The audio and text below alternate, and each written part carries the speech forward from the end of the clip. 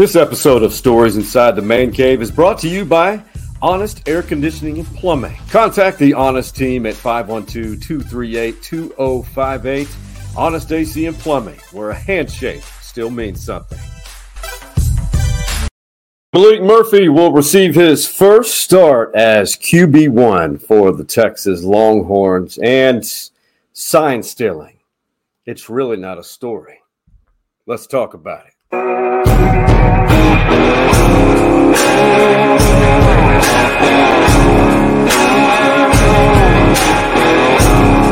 You know, Quinn and Ethan Burke will both be week to week at this point. Obviously, Catalon's kind of in that same breath.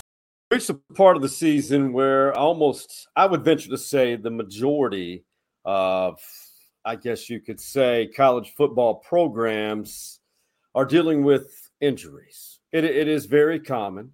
Unfortunately for the Longhorns, it is to key players. You heard Ethan Burke, really good player on the defensive side of the ball. And then you have a bunch of guys went down. Jett Bush for the Texas Longhorns. But namely, the focus is always on the quarterback. Always, always, always. Quinn Ewers, he went out last year against Alabama, clavicle injury. And now we're dealing with the AC joint, Very similar injury that occurred to Sam Bradford in 2009 for the Oklahoma Sooners after his Heisman campaign. Went down the first game of the year against Brigham Young at Jerry World in Arlington. And he was out, I believe, 3 to 4 weeks, and then returned against Texas in the Red River rivalry game at the Cotton Bowl. And just like that, Aaron Williams, cornerback blitz, blasted Sam Bradford and re-injured Bradford. He was done for the year, and that was it. This is Steve Sarkisian talking about now as having to dip into that perceived best quarterback room depth, perhaps, in the country. If the game was being played today, Maalik would start the game. And again, Arch will be ready to go. And like I said before, I've had a ton of confidence in Arch. See, confidence, Steve is saying all the right things. I'm not saying he's wrong at all. But now you get the guy, Maalik Murphy, one of the largest humans for a skill position, if you will, out of California. The guy has been nothing but patient. I was shocked that he didn't enter the transfer portal after last season. Well, this is the reason why it's so important to have depth. And it's even a really difficult task nowadays for programs to build depth because players like Maalik Murphy and even Arch Manning, nowadays the trend is to transfer out to go find that opportunity where they can play. Well, Maalik Murphy, I want you to listen to these quotes. This is from Bob Ballou at KI Sports here in Austin, the CBS affiliate. Some sound bites from the Longhorns talking about Maalik receiving his opportunity this Saturday against Brigham Young at DKR. To just know that he can make every throw on the field is really, really cool. I think the other thing is the whole locker room loves him. I think everybody in the locker room would say that they have a personal connection with Maalik, and that's really cool. He's not a people pleaser, but he's just, he's a positive guy, and everybody attracts towards him and wants to be around him and wants to be his friend. So that's really cool as a teammate. He's ready for the moment that he's been placed in right now because of the confidence he sees we have in him.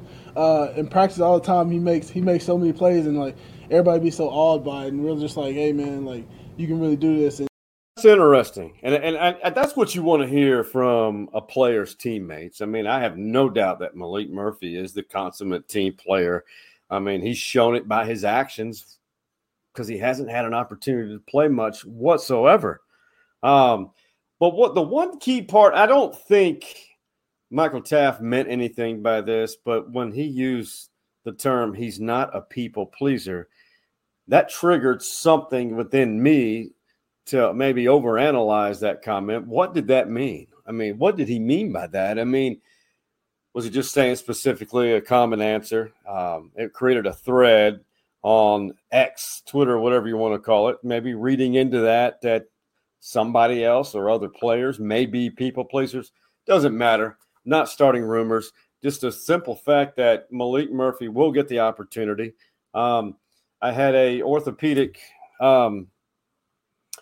surgeon friend of mine that I asked him about this injury because I had witnessed it with Sam Bradford, and to which he said, he and his family being Longhorn UT alums, or fans, saying this may have been the last time we see Quinn Ewers in a Longhorn uniform.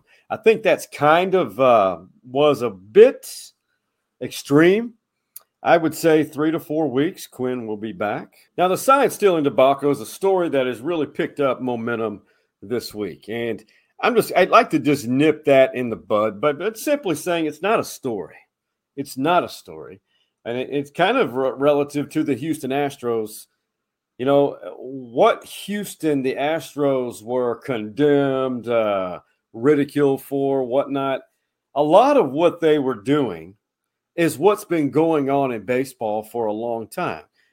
Few of the things that the Astros were doing, they just simply got caught. And it is what it is. Now, sign stealing happens in almost every sport.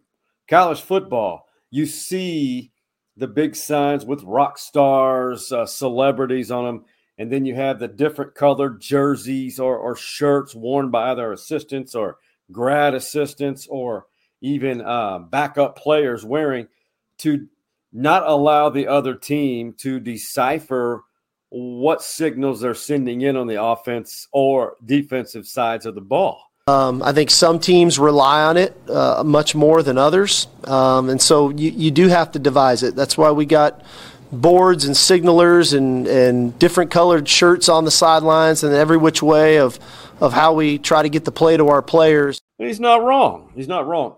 But that's an extra layer of preparation that goes into it. And primetime Deion Sanders elaborated more on it, added another layer to help you and everyone understand that this is just the game. This is just part of it. You could have someone's whole game plan. They could mail it to you. You still got to stop it. You still got to stop it. So in football, it's not as pronounced as baseball. If I know a curveball is coming, I got you. You know, with football, I don't give a darn if you know a sweep is coming. You still got to stop it.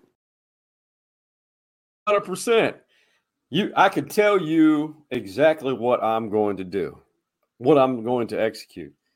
I still have to execute it, that plan, that play, or in baseball, throw that pitch. And then you have to stop it or hit the ball. But in this case, stop it defensively or offensively adjust to the defensive call. That is what it is. But what I can tell you, though, 100%, that the Texas Rangers are going to the World Series for a third time. We're the Horns in Texas and going to the World Series.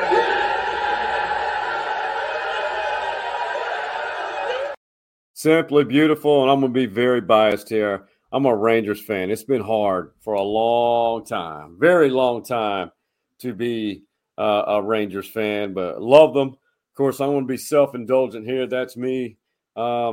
Right after the Clarence hat, it's been hard being a Rangers fan, but being loyal and to beat the in-state rival Houston Astros. Tip the cap to the Astros. That franchise is far from done over the last 7 years. You know, to win 2 World Series, 7 consecutive American League Championships series, that is amazing. Amazing run by that organization.